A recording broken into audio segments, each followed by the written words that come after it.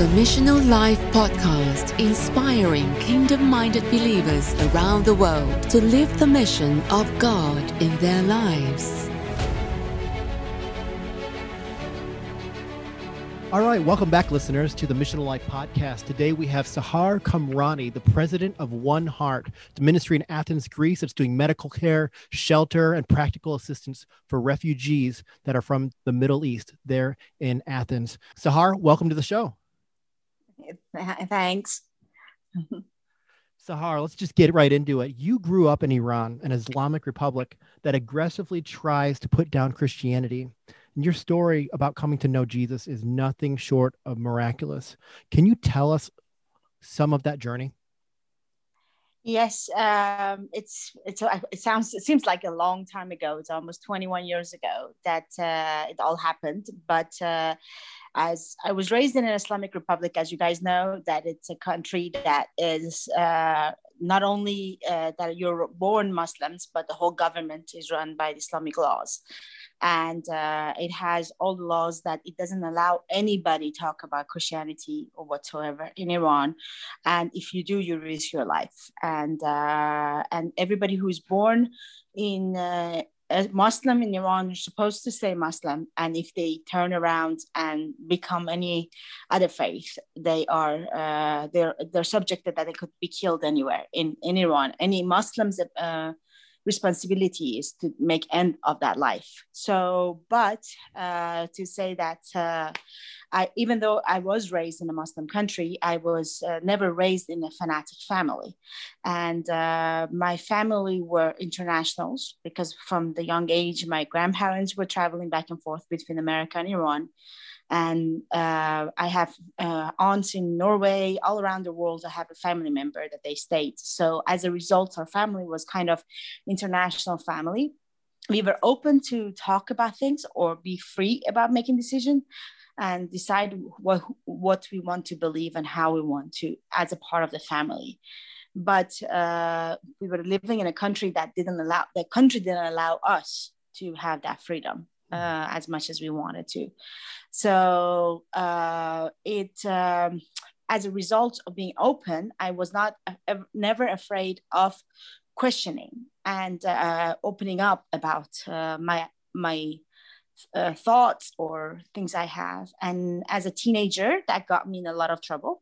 And I was going to the public junior high, and I was actually really fanatic Muslim junior high schooler that I was going to. We were actually had once a week, weekly Thursday prayer, so which we had to do publicly. All the school would get together and we had to pray, and we even had the mullahs coming in front, so to be able to pray for the whole school. And so we had to do it all. And so in the religious classes, I started asking questions, and questions that I think most teenagers in Iran have, but nobody dares to ask. But I was brave enough to ask them, like, why do I need to talk with my God in Arabic? Why do I pray in one direction to God? Does it mean that God, if I turn around and do everything I want to do in that direction, he doesn't see? So I can go ahead and do whatever I want because he only sees me when I'm faced that direction. And so if I face the other direction, I won't be seen by God. Or if whatever I say in Farsi, I don't have to worry about it because he only speaks Arabic. And so all of those little questions that I was asking my religious class teachers, that I got a first warning of the school. And then the second warning of the school, my dad panicked and says, the third warning, they're going to kick you off the school and no education for you anymore, girl. And they couldn't stop me from being myself. So in order to avoid that not happening, they moved me to private school. And in the private school, which is more open, and we had a lot of minority groups in Iran joining private school because in the public system, there's a lot of pressure on Islam. So we had a lot of Armenian Christians and Jews and kind of so-called Jews, the Persian Jews, because their Jews are not allowed to come, but people who are born in Iran and born Jews. According to Iran, you can keep your faith, or whatever that is. You can't just talk about your faith to other people. And so I got to know a lot of Christian friends in high school, and they were from the Christian background, raised in the Christianity. So because of me and asking those questions, I got in a lot of discussion with them. And one of my good friend of mine, which was, she was an Armenian Christian, that we spent a lot of breaks and talking about our faith and what things we believe, why we believe. And so she was telling me about her faith and her belief in Christ. And I said to her, girl, stop it. As a girl in Iran, I have a problem to be a half a person, because according to the Islamic law, a woman is a half a person of a man. And you are really trying to convince me to be 1/4 of a person. And so seriously, I'm trying to solve my halfness to be full, and you want me to go backwards to become 1/4. And I just need to, so I'm not interested. I don't want to listen. And so I shut her down, and she never talked with me anymore till it was the last years of high school. And she just came to me and said, I know you're not interested about faith or anything, but my sister is getting married. Are you coming or not? It's a Christian wedding. And I said, oh yeah, no problem at all. Let's go for the wedding. She said, there's a problem. We're not part of an open church. We're part of a very closed Armenian church that only Christians are allowed in the church. Nobody else outside of the church can come in. So you need to be able to prove that you are, to your Christian identification, to be able to prove you're a Christian in order to be able to get into church. And so being a teenager, that was a cool idea, to get together with your friends and start faking your Christian ID and making stamps and trying to forge the stamp of the church and try to get in to the church. So on that day, when I got to the church, it was all done in Armenian, which again, uniquely enough, it was a different language than Iranian as well, or Farsi as well, but I couldn't understand it. But it had a different atmosphere. First of all, it was a wedding, and second of all, being a part of the church and prayers and everything was so different than what I was raised with and whatever I believed in. And so the night I came home, I was restless. I really didn't know what happened in my heart. There was something that made me wanted to know more about what just happened in the atmosphere. What was it there that I never felt it anywhere else other than there? What was going on in that church service? And then I opened a closet, and a book fell off from the closet on my pillow.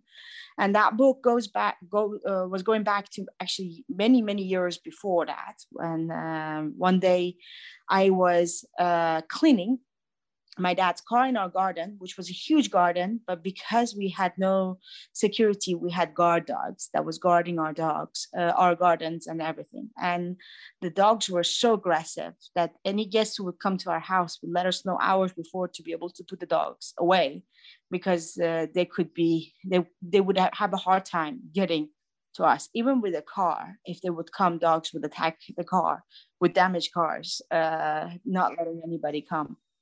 But I was actually cleaning the car, and I had the guard dogs out because nobody was planning to come.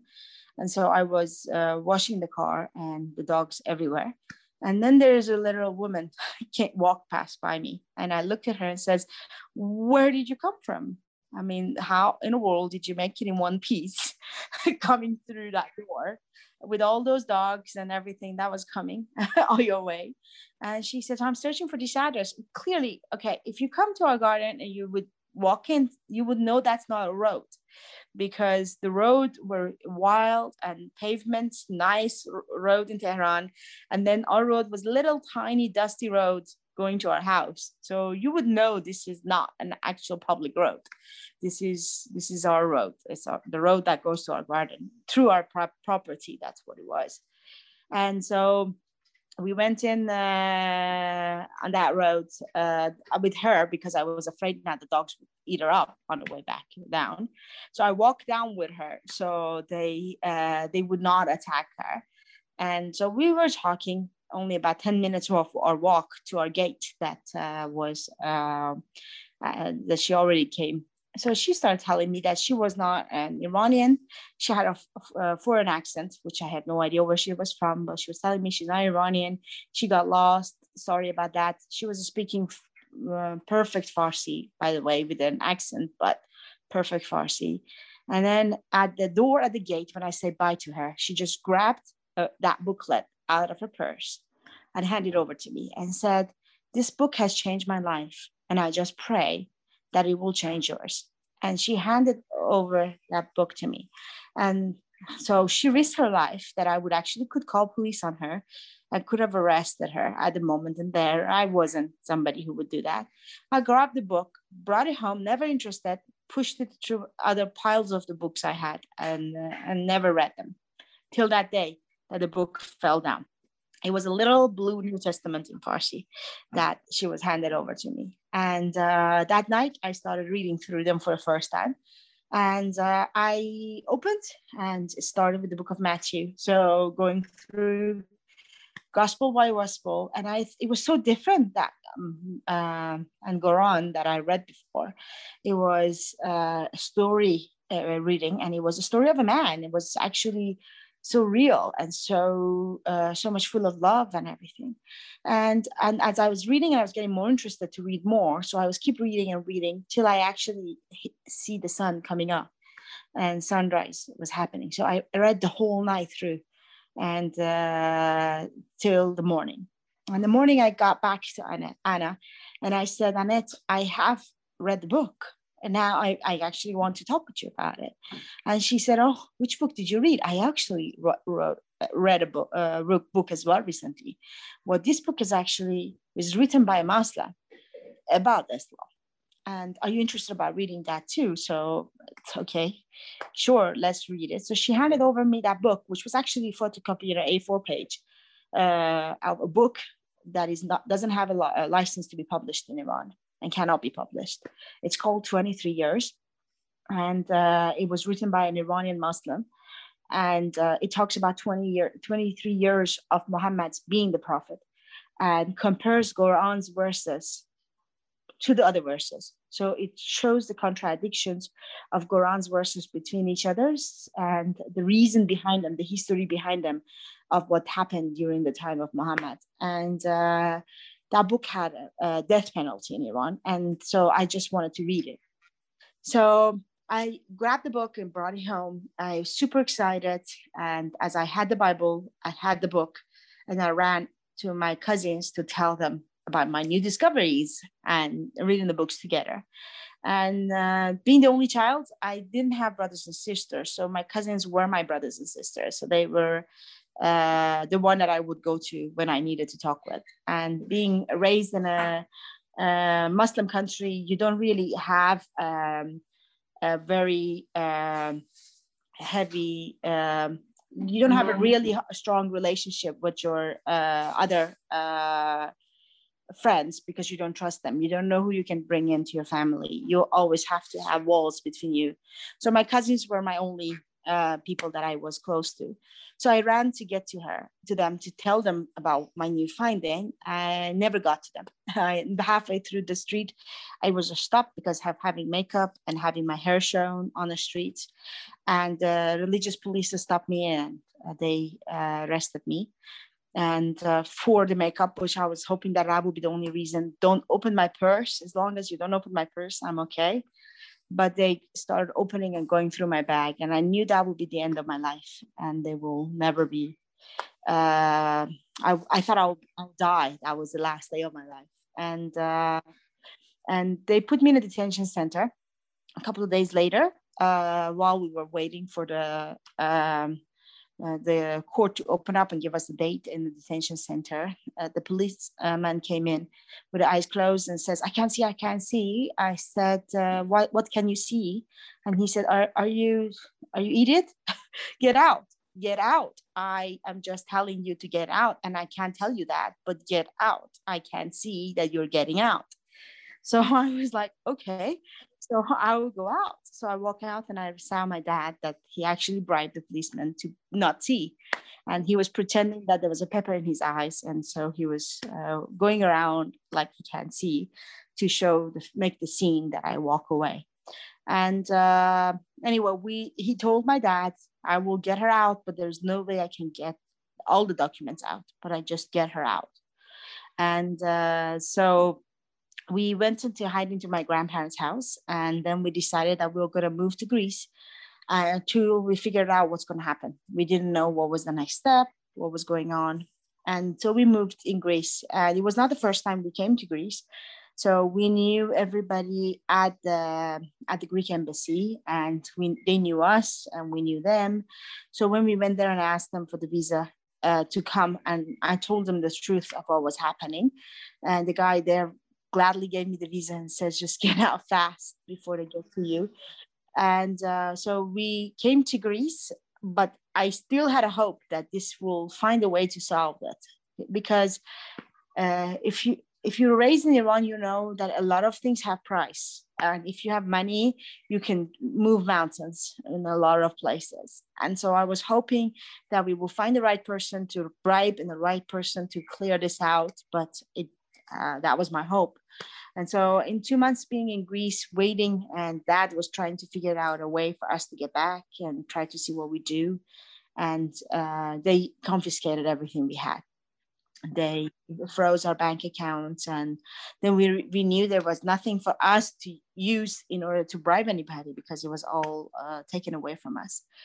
And it was that moment that was the hardest day of our life, being in a foreign country in a language we didn't speak. And we had money, but how much would it last you, that money that you brought with you on a trip? How long will this last till this would end and you won't have enough? And you will realize how fast it goes when it gets to the point that there is no other income coming into it. And so I was really, really mad at God. I was getting to the hating point that, God, I just wanted to know you. And instead, see what you have done to my life. This is where you brought me. And what good is this? What's good out of this is coming? And why are you doing this to me when I only wanted to know who you are? And I just sincerely wanted to know about you. I don't want to know anything about you. I hate you. I don't want anything. I just want to take this life away. And I just don't want to think about anything. I just don't want to think about my past. I don't want to think about future. I just want to move. And so I went to try to kill myself for the first time in my uncle's house. And the first time, my cousin was behind the door, knocking the door. And then I realized, oh no, I'm not going to do this to a 2-year-old toddler that would open the door and would find me in a bathtub with full of blood or other things. I'm not going to do this to my cousin. And so the next day I make sure that my mom and dad and my cousin will be out for hours, so I will have enough time to be able to finish the job I was going to finish. And I went to the bathtub ready to cut my wrist, and that was my plan, that I will cut it. And so there was be blood, and by the time there will be so much blood loss that they cannot give me back. It will be gone. And I was ready to do this, went to the bathroom, and nobody's in the house. I'm alone. Nothing's going to happen. Everything planned. As I go and try to grab the knife to be able to cut through my wrist, phone rings. And I'm like, now what? So phone's ringing, and phone is ringing, and I am ignoring it. I'm not planning to answer it. And then it goes on answering machine and it was on speakers that you could hear those times that you could hear all your messages record while they're actually talking to you. So it was my cousin talking to me, and she was keep telling me that I don't know what happened, but I had a bad dream. There was a man told me that if I don't call you now, I will never see you again. So can you tell me what's going on? Can you just let me hear your voice? And I was crying by the time she wanted to hear my voice. So I walk out of the bathroom, went and grabbed the phone, and I was just crying. And I just couldn't stop crying. And she said, what were you planning to do? What was going on? What was happening? I said, you don't want to know. And she probably figured it out by my cries it was, things were happening that she didn't want to know about it. And the next day, that I couldn't cry in front of my parents, and I just decided to leave, go for a walk in Athens. Took a bus from where we were staying to go downtown Athens, and I was sitting in a bus and praying, talking to God, and quietly, and just telling him, okay, now you don't even let me take my life, because I know clearly that was you, that you didn't let me to take my life. The first time my cousin, the second time my other cousin, and now I am I'm sitting here and I'm thinking, why didn't you let me finish this misery that I caused myself and caused my family? I can't see this anymore. And I just raised my eyes and I saw a cross on the church. And I got off the bus and I walked towards the cross and I was just draw my attention. For some reason, I couldn't stop just going towards the church, wanted to get to the church. And back of my mind, I'm fighting with myself. And I'm like, what are you going to go? What are you doing? It's Greek. It's all going to be Greek. Where are you going? What is your plan? And you won't understand. They don't understand you. What will you do? And as I walk into the church, walk in front of the gate of the church, it had a sign that says the service would be translated to English. And I thought, I actually found a church in Athens that has English services. And there was nobody there, so I couldn't. There was a lady guy cleaning and says, come back on Sunday, they will be open. So I went back on Sunday and I wanted to know more. And then I started going to the Bible study and the church service. And then I thought, okay, if I can prove Christ and Christianity is wrong, then I can take all my proof, go back to the Iranian embassy and tell them, you got me wrong. I was just proving them wrong. And this is all the proof. And see, you guys can prove that Christianity is wrong. And so if I just be smart enough and I can find mistakes and faults in this, then I can show everybody that it's wrong. And so I started reading and through the Bible study, and I couldn't find wrong in the love and the grace of Jesus Christ. And there is nothing wrong about it all. And but I still didn't want to take the step of believing. I knew that my plan failed. I can't find anything wrong. And there's so much wrong in me, but I can't find anything in God's words and in God's plan and Jesus Christ himself. They are holy and they're perfect, and there's nothing to be found that it's wrong. And it all made sense. It all made sense that that's what happened and that's what God wants us to do. But I still couldn't believe it. I still couldn't believe what Jesus has done for us. I still couldn't believing in his sacrifice and death, burial, and resurrection. I still couldn't do that. And because it wasn't just believing it, it's denying what you believed before of believing it. It's as a Muslim, I knew I had to deny not only all the belief of myself I had till now, but also all the beliefs of my whole family and my whole ancestors and everything. So I have to just say, hey, yes, everything they believed is wrong. And I just found the truth. And that was not something humanly possible for me to do. And so that night, I just sat on our little living room that we were living at that moment. And I just said it as honest as possible, as a 19-year-old girl who would say it out loud. I said to God, I'm just running out of excuses, and I just can't take that step. I just can't make that decision. It's just too hard for me to do. But if you really want me to do it, help me to make it. Help me to make that step. Help me to to just do that. I am weak, and I just believe that you will be able to help me make that decision. And so I don't know if I was sleeping in my prayer, or I actually was still awake and I was praying, and with open eyes, everything felt so out of ordinary and not real. But I was in my living room, and I was exactly in the same setting that I was sitting when I started praying. That I saw a man walking into the living room, and his presence was so heavy, and it was something that I just wanted to cry out and say, don't come closer, because you're so heavy, I can't take a breath. Your presence is so heavy that it's heavy on my heart, and I can't take a breath. And I said, don't come closer. You're holy and I am a sinner, and do not come closer to me. Do not. And I can't stand that anymore. And he just said, Sahar, I told you and I tell you again, I'm the way and the life, and no one comes to the Father except through me.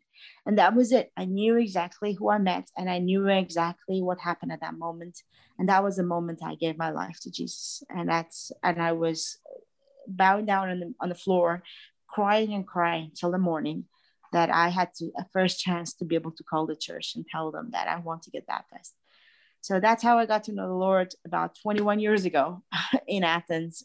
And so that was a little bit of my story. Wow. Just wow. I love how when I hear that story, I just think of the scripture. It's his kindness that leads us to repentance. It's that, God so loved the world that he gave his only begotten son, that if we just believe, and he came not to condemn the world, but to save the world through Jesus. And I love how you said that there's nothing wrong with the love and the grace of Jesus. And it's that warmth, it's that love and that grace that beckoned you towards Jesus. And it was something that you hadn't encountered before. It was something that you up until that point really didn't experience in your culture, didn't experience in your religion. And it was that kindness that drew you. It was that love and that grace and that acceptance. And that's so definitive of Christianity is of Jesus's really, unconditional acceptance of us when we know him, and nothing else matters when we know Jesus. Mm-hmm.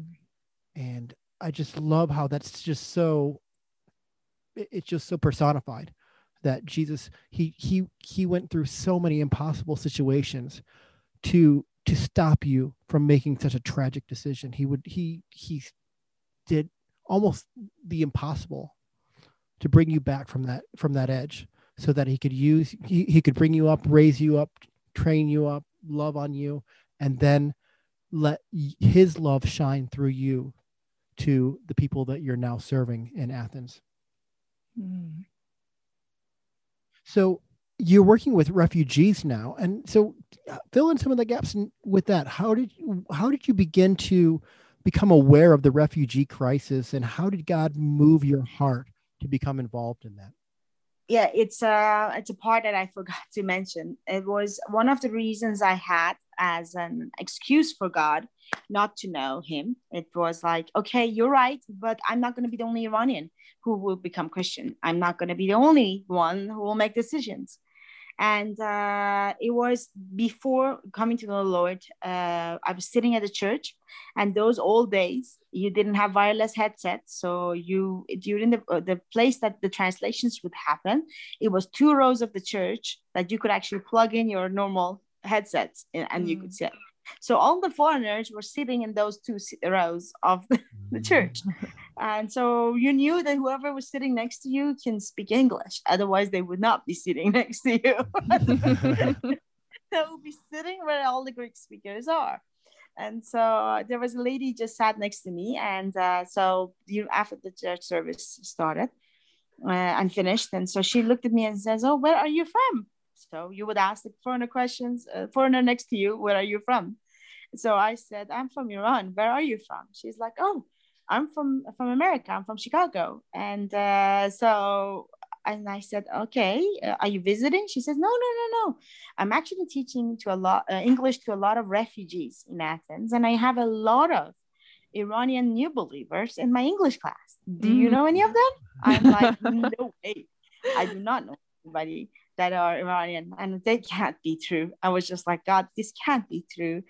She's just playing me because I'm an Iranian and don't know anybody in this country that is a Christian, and she's an American, knows so many of them. This is just not right.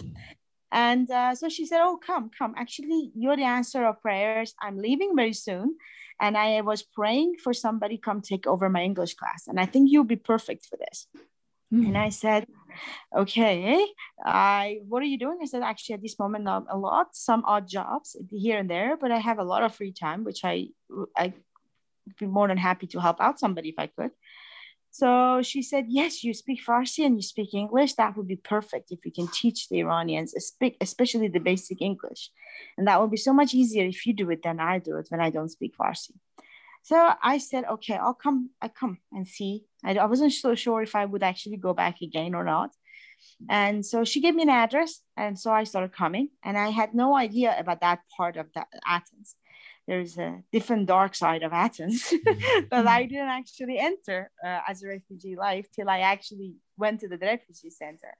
As I was walking down at 7:00 in the night, the dodgy part of Athens, trying to get to the center, and I felt like this is actually a scary part of Athens. I never thought about it, and maybe I would have dressed differently if I knew I would be this part of an Athens. And so I walked in. And then at the refugee center that I was entering, there was about thousands of men, or a couple of hundreds of men at that moment, standing in lines to get in. And I was the only female among them. So there were a couple of hundred of men and the only female among them. And everybody was staring at me. And I thought they were actually going to eat me now with their eyes. And I didn't know what to do. And I says, what is Anna doing to me? Why am I here? What's going to happen? So I ran upstairs, and of course, when they saw that there was a female coming into the door, as dressed as I was, he's like, "What are you doing here?" I said, "I am searching for Anna." So they took me to a room and they showed me Anna, and I waited till the feeding was done and all the Muslims left. And then there was an English class that started. That was among believers that were meeting up at that moment.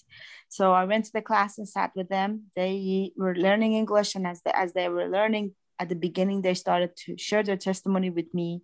And at the end of the class, about their testimony as well. And so that was, the excuse was over, that I didn't know anybody. So that English class became my first mission. I continued teaching when Anna left, and I continued teaching for years, I think, in that classroom. And then I became the coordinator of that class, all the English classes in that center. I was working as a volunteer. So I think I was volunteering for about a year at that refugee center.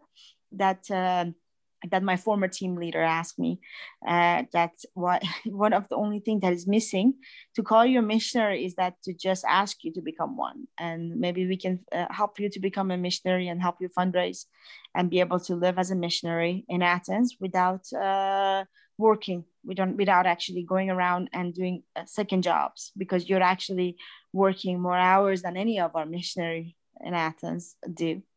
So I filled in an application for a mission, and my application was accepted, of course, because all the missionaries signed on my behalf to be. And the first life of a missionary was very hard as a former refugee in Athens to start a missionary, because, okay, you have to fundraise. How do you start? Where do you begin? And where would your money come? The whole concept of asking a church or asking a Christian person to support you for your call and to be on a mission, it was very foreign to me. And it was very hard for me to do as an Iranian. And then again, who would I ask? My family member, who are all Muslim, or the church that I have is in Greece. So that's all I had.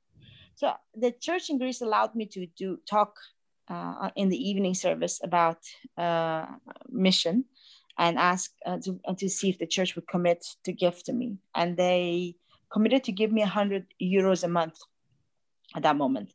And it was not even enough to pay 1/5 of my rent. And if the first church is actually my church that I'm going is supporting that much, how much more do I need to go? And I can't travel. I can't go to any other country. So I had to stay in Greece and fundraise from distance in the years of 2002, which was not that much easy to access with internet or Skype or Zoom or anything else at that moment. It was only emails and dial-up internet that you could actually dial up at those times. And so we decided that we will pray, and then we will write down my testimony, and we will pray over it, and then we send it out to whoever we feel led to do. And we ask everybody who receives this letter to send it out to whoever they would like that to be sent. So only people on my mailing list that I was sending my first newsletter or my testimony to were all missionaries themselves. And I didn't have anybody else in that mailing list. And I just prayed and I sent it. And they were all my friends who were just at the mission together with us every day. And they all forwarded it to their mailing list, my letter. And the first letter we got back, actually, one of the missionary friends came over and said, as a step of faith, I will be your first supporter. I would like to give you $10 a month, 10 euros a month. So that I will be supporting you 10 euros a month. And we just hope that you will be able to raise enough to be able to stay as a full-time missionary with us. And the next day, one of her supporters decided to cut her support down to half and gives me the half after she got my newsletter. And I was like, no, you gave me 10 euros and now you lost $25 as well. So it's like, this was cruel. So she said, so she says, don't worry. And actually, it was really interesting because it was only 2 months that supporter gave us half of support to each, because they got raised and they raised our support to double by the 2 months. Both of us received the same amount they committed to her. Anyway, during that fundraising, I actually got my email was forwarded to a lot of people, but I think after 4 months of sending the first email, 4 months of sending the first email, so I got an email from a Dutch man, and that it was forwarded from his father, from his he got an email from his father, and from the father got it from a missionary in Holland, and that missionary got an email from my team leader that also got it from me. So it was forwarded to so many times till he got it, and he wanted to know how he can support me and how much do I need. That was his first question. And I said, you don't ask that question, you just tell me how much God put in your heart to give me. If it's $10, 20 or 30, whatever that is, and we just hope that every people around the world would be enough for me to live by, and God's going to provide the other way. And he says, no, I need to know how much would you be able to get up. And I said, I don't really know, because I can live with the minimum possible, but I have to find a house to rent, I have to pay rent and all those things, and that comes up as soon as I know I have enough income. And he gave me a big amount of money, and he just said, okay, then just let me know when it finishes. And that was the first time I got an email, and the only thing he wanted to know was every month to hear back about about my missions and what's happening in Athens among refugees. And that the letters continued back and forth till the day that we are actually, he's supporting me fully. He's my husband now. And I support him now. I have the bank cards. That's awesome. Oh, that's great. Love it. So good. Oh, man. Oh. Wow. Just amazing how God just brings things together, and just his timing and his just divine orchestration of events, and and I love how, listeners, we have, my wife and I, we have this sign, or a picture in our house where it says where God guides, he provides. And I love how how telling that is in your life, that where God guides, he provides.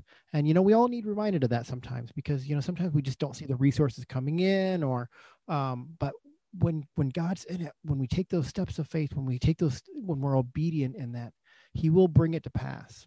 And I love how your story just so beautifully, just illustrates that. Wow. And so you and your husband have come to, through all these emails and through the support, and not having even met each other at that point, you got married, and now you live in Athens, and you serve together, and you work with refugees, and your lives are joined together, serving refugees, serving Jesus.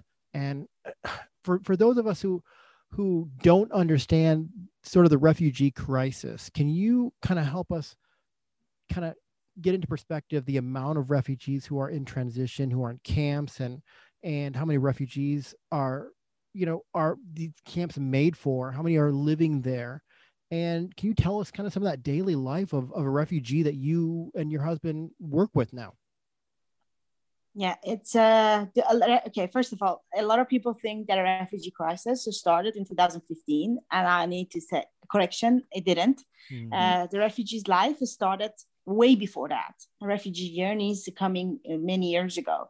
I came as a refugee in the year 2000, and there were so many of the Iranian refugees, a population at the moment that I came in, and there were so many more. But 2015, the numbers became drastically a lot, and draw attentions of all the media towards it.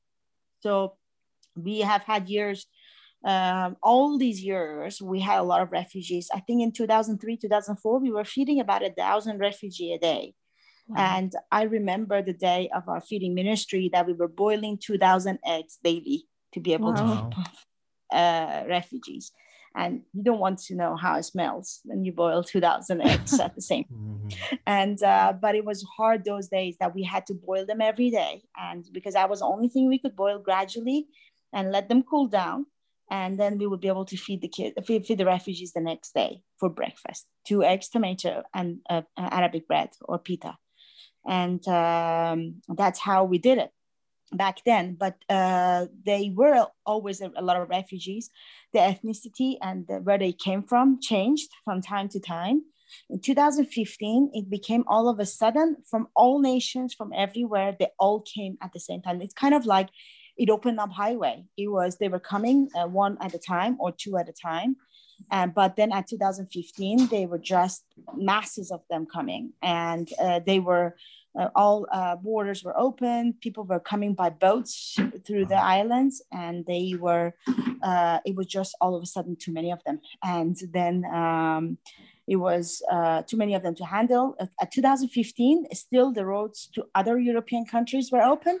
So they were coming, they were staying in Athens for a few days, 3-4 days, and they would leave and go for the other final destinations in Germany, Holland, Finland, and other countries. But soon enough, all those countries filled up their capacity, and they all could close their borders. But Greece can never close their borders. What are you going to do when you have so many little islands close to Turkey that is outside of European Union? What are you going to do? It's a couple of hours of swimming, and you come from Turkey to Athens, and you can just. We had a refugee who actually swam it through. Wow. Came from Turkey and swam all the way to an island, to Lesbos, and so it's so so close. And so in the night, what are you going to do? Are you going to drown them halfway through the sea? And they say you're passing the borders because the borders are halfway through the sea. There is no way you can actually control those borders. But we are talking about masses of people, refugees. We're in downtown, we're in Athens. Where we are actually having 4 major refugee camps around us. Malakasa, that has a capacity of a house about 1,500, but there are about 5,000 refugees living in there. And then we have Skaramangas that they have, they're just closing it down. That's our new crisis. That there are about 6,000 refugees are staying there. And there's the Christo, that's also a couple thousand refugees there. And alone us, a couple of thousands of refugees. And then we have houses throughout the city that we have refugees are settled in. And then we have masses of refugees are arriving every day as well on our streets of Athens, that they're unregistered refugees. And they're refugees that are not in the system yet, but they are coming in. And then we're in mainland. I mean, on the Lesbos, as you've heard the stories, Moria just got in fire with how many thousands of refugees. And then now they moved them into the tents, and they had the whole winter just living in tents and in bad conditions and in mud. And so cold and so wet at the camps. And so that's been the life of the refugees from 2015. They keep building new camps, but it's never enough to feed them, to house people, because there are so many of them coming every day again.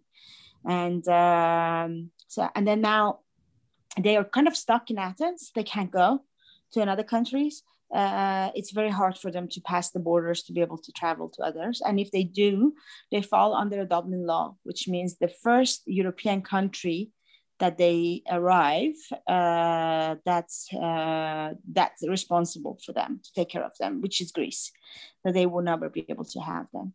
And now actually, as of a new government is in place in Greece now, the government is really not for refugees. They're actually anti-refugees, and they're trying to pass new laws after laws to making life of refugees harder and harder, and which even makes it harder for our refugee friends to make a life. We just had an announcement that all the refugees that arrived from 2015 on, they all get the first adult gets 150 euros of a cash card to live the whole month with.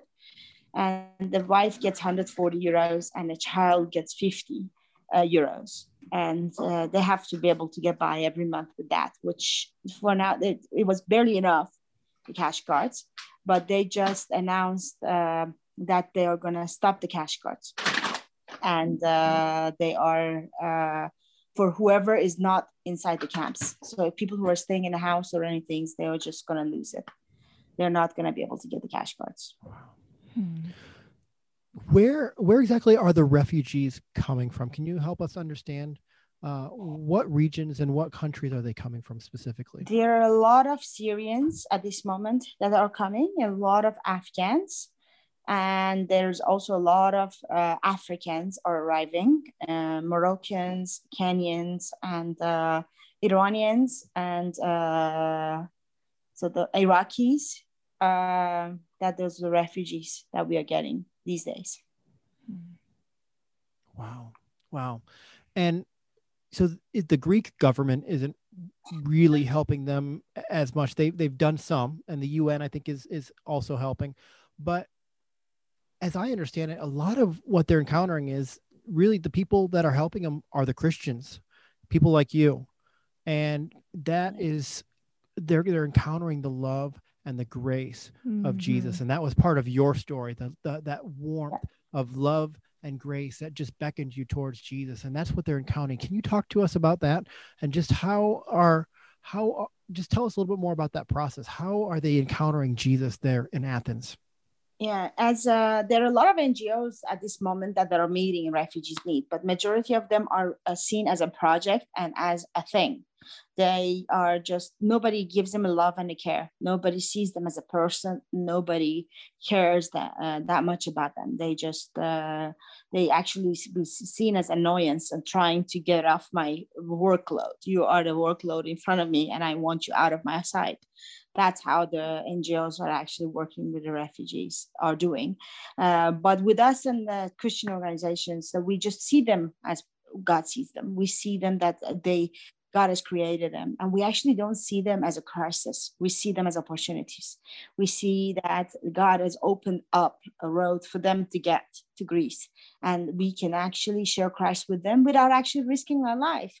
Because if you would go to the country they are from, that they'd never heard the gospel, if we would go there, we would risk our life to be able to share the Christ. If I would be the woman who went to Iran to give me that Bible in my hands 21 years ago, I would have been risking my life. But now I can actually share Christ every day with every single Muslim refugee in front of me. And I don't have to be afraid that if I get out of my own ministry center, that I will be killed on the street, or I might never see my family again. I'm not risking my life for sharing Christ. So it's a great opportunity for all of us to be able to be the witness and to be able to share what Jesus has done for them without being afraid of our life. And then I think, and so much has come, and so many of people actually come through the ministry, and they see the difference, and they actually come up and ask them the question, why are you guys different?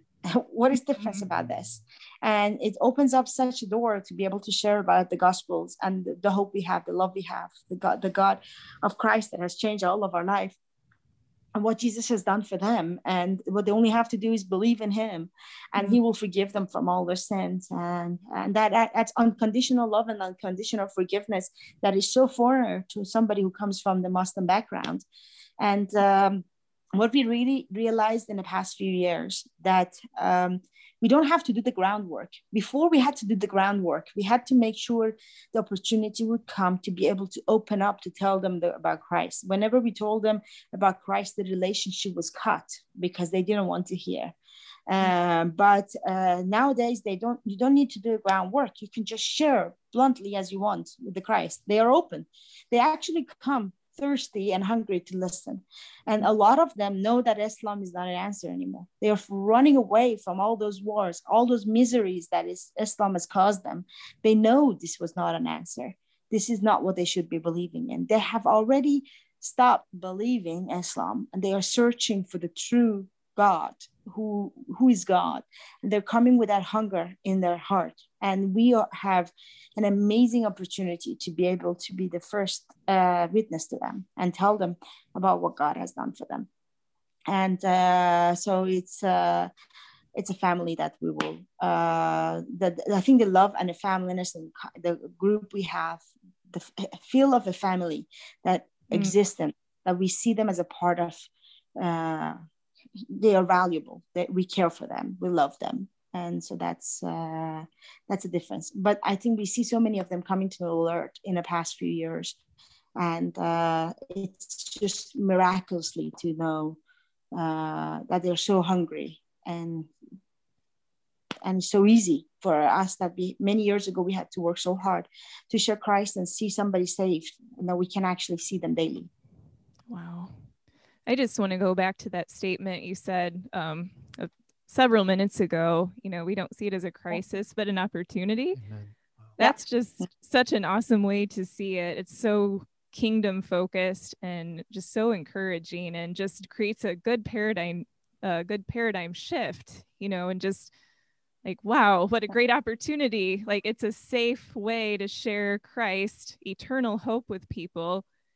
In a way that would have never been possible before. I just so appreciate you sharing that and just stating that so well. And just wondered, would you mind sharing maybe a couple stories or testimonies of people who've come to know Jesus that you've encountered, just to, show, that hunger and thirst that you just mentioned. How have you seen the countenance change, and just the results of them coming to know Jesus, and how their life was and how they are now?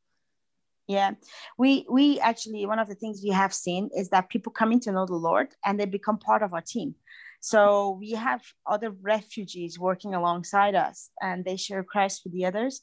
I see them as our team, and we have missionaries, refugee missionaries among ourselves, and that's what we are trying to equipped all of our refugee brothers and sisters to be this mission and do the mission in this city. And they have such an amazing opportunities.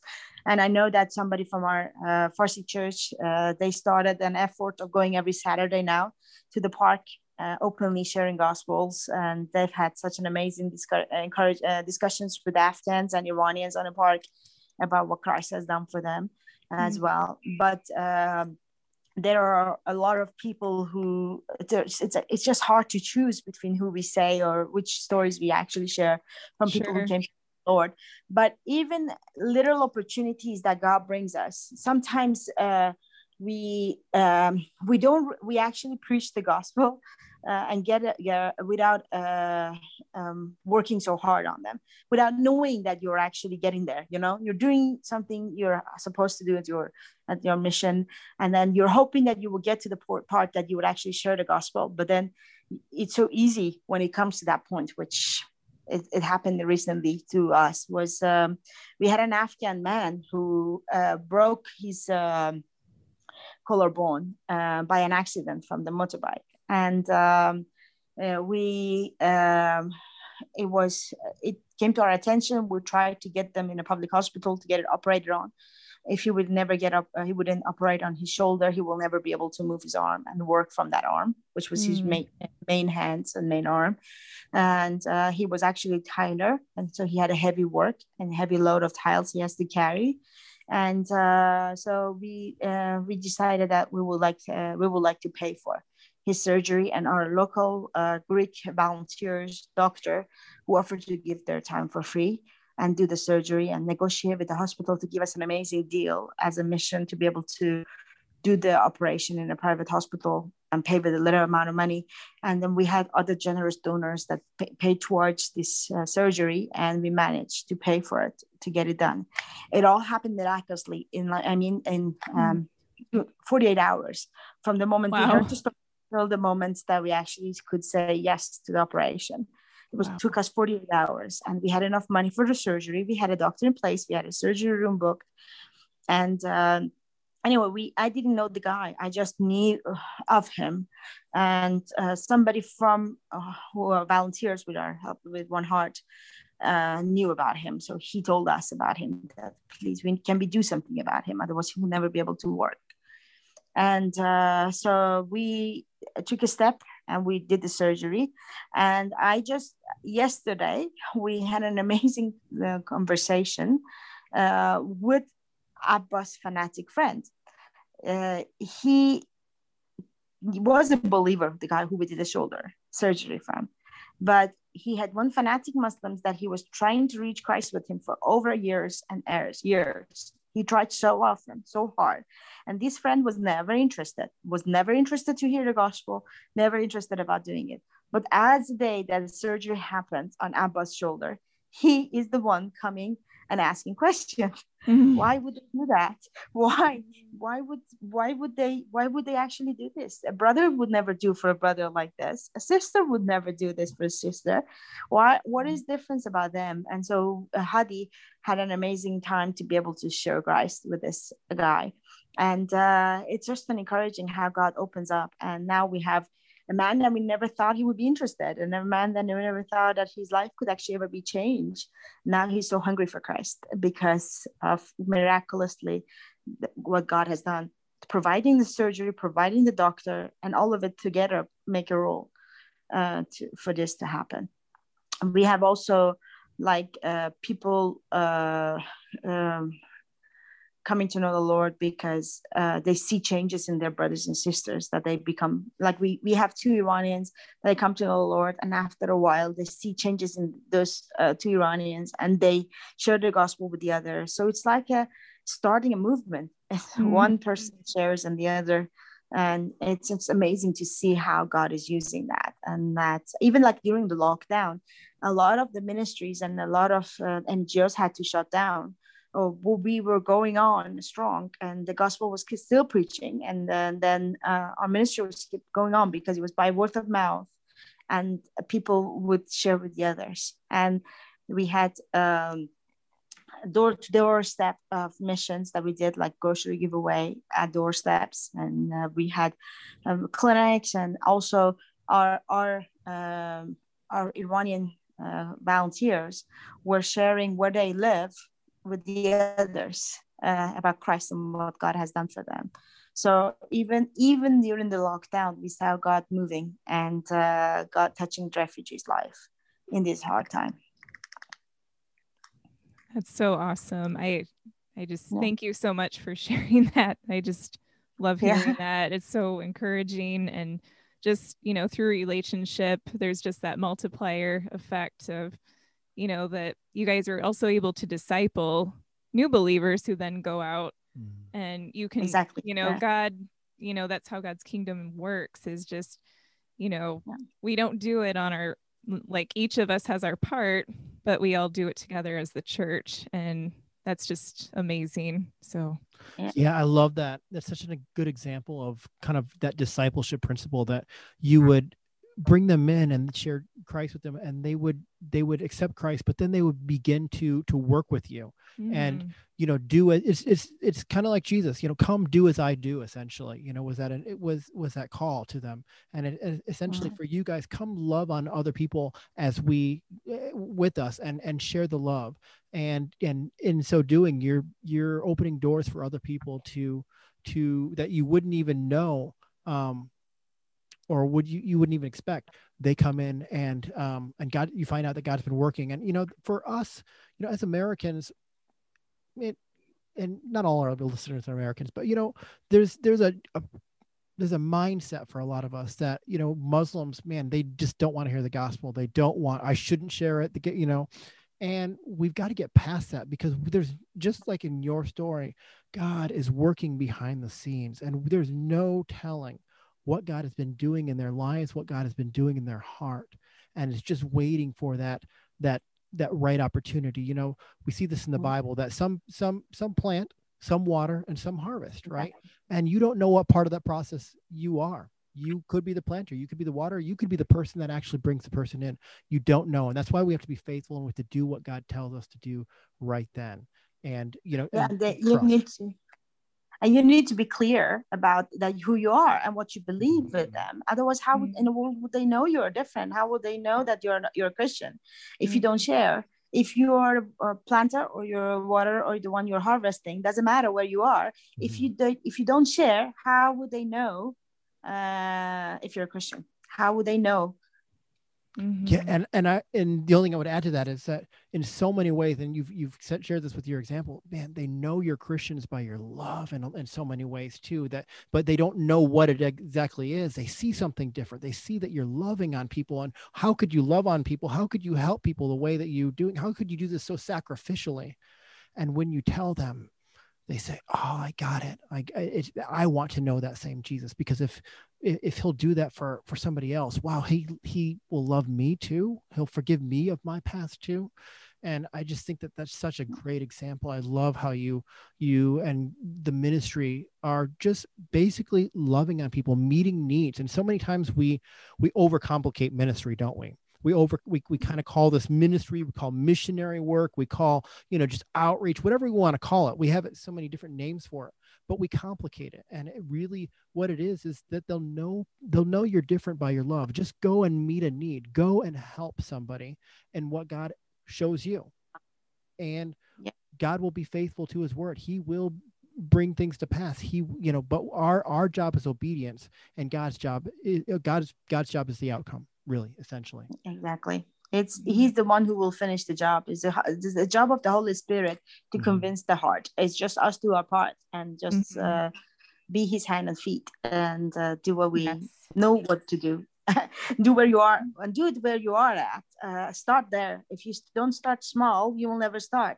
Start with what you can. I started with English classes, and now I am leading a ministry. I'm leading a whole NGO in Athens. But I started with just teaching the English class. That's all I knew. That's how you start. Whatever you know, start there.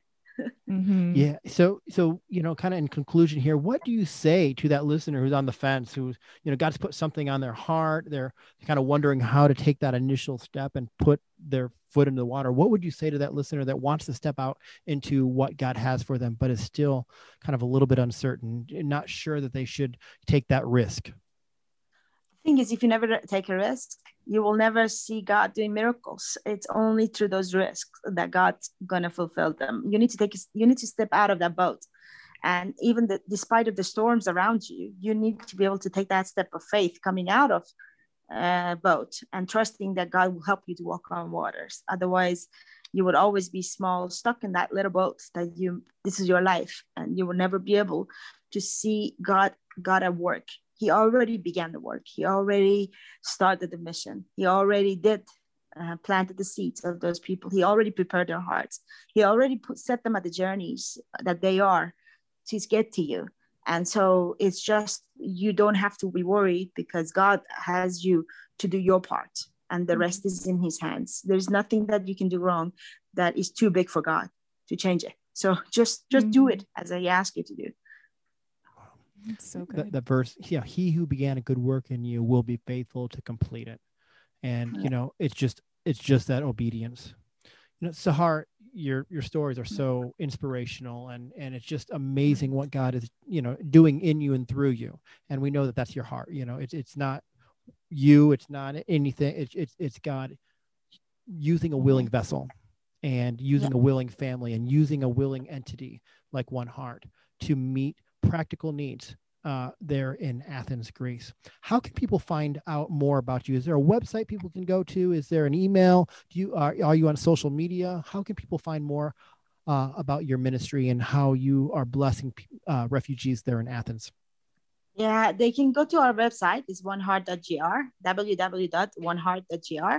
And then there's also emails. If anybody was interested to hear more about us, we usually send monthly newsletters, and they could sign up on our newsletter. Send us an email, and we will make sure that you will get more, get on our updated list, our prayer requests, and all of our testimonies. And we will be sharing testimonies monthly of things that God has done through One Heart. And so if you just send the email that is on the website, and then we'll make sure that you will be on the mailing list as well. Awesome. So good. Such a good ministry. I've personally seen firsthand the ministry that Sahar and One Heart is doing. And I've looked in the eyes of refugees, and it just seen just that deep respect that they have, and that deep love and thankfulness that they have for Sahar. So I can personally vouch that this ministry is making a huge impact there in the lives of refugees. So Sahar, thank you so much for your time. Thank you for inspiring us with what God is doing in you and through you. And we just speak blessings over all that you put your hand to there in Athens. Thank you, guys. It was nice to chat with you. Thank you. Thank you. Thank you. Bye.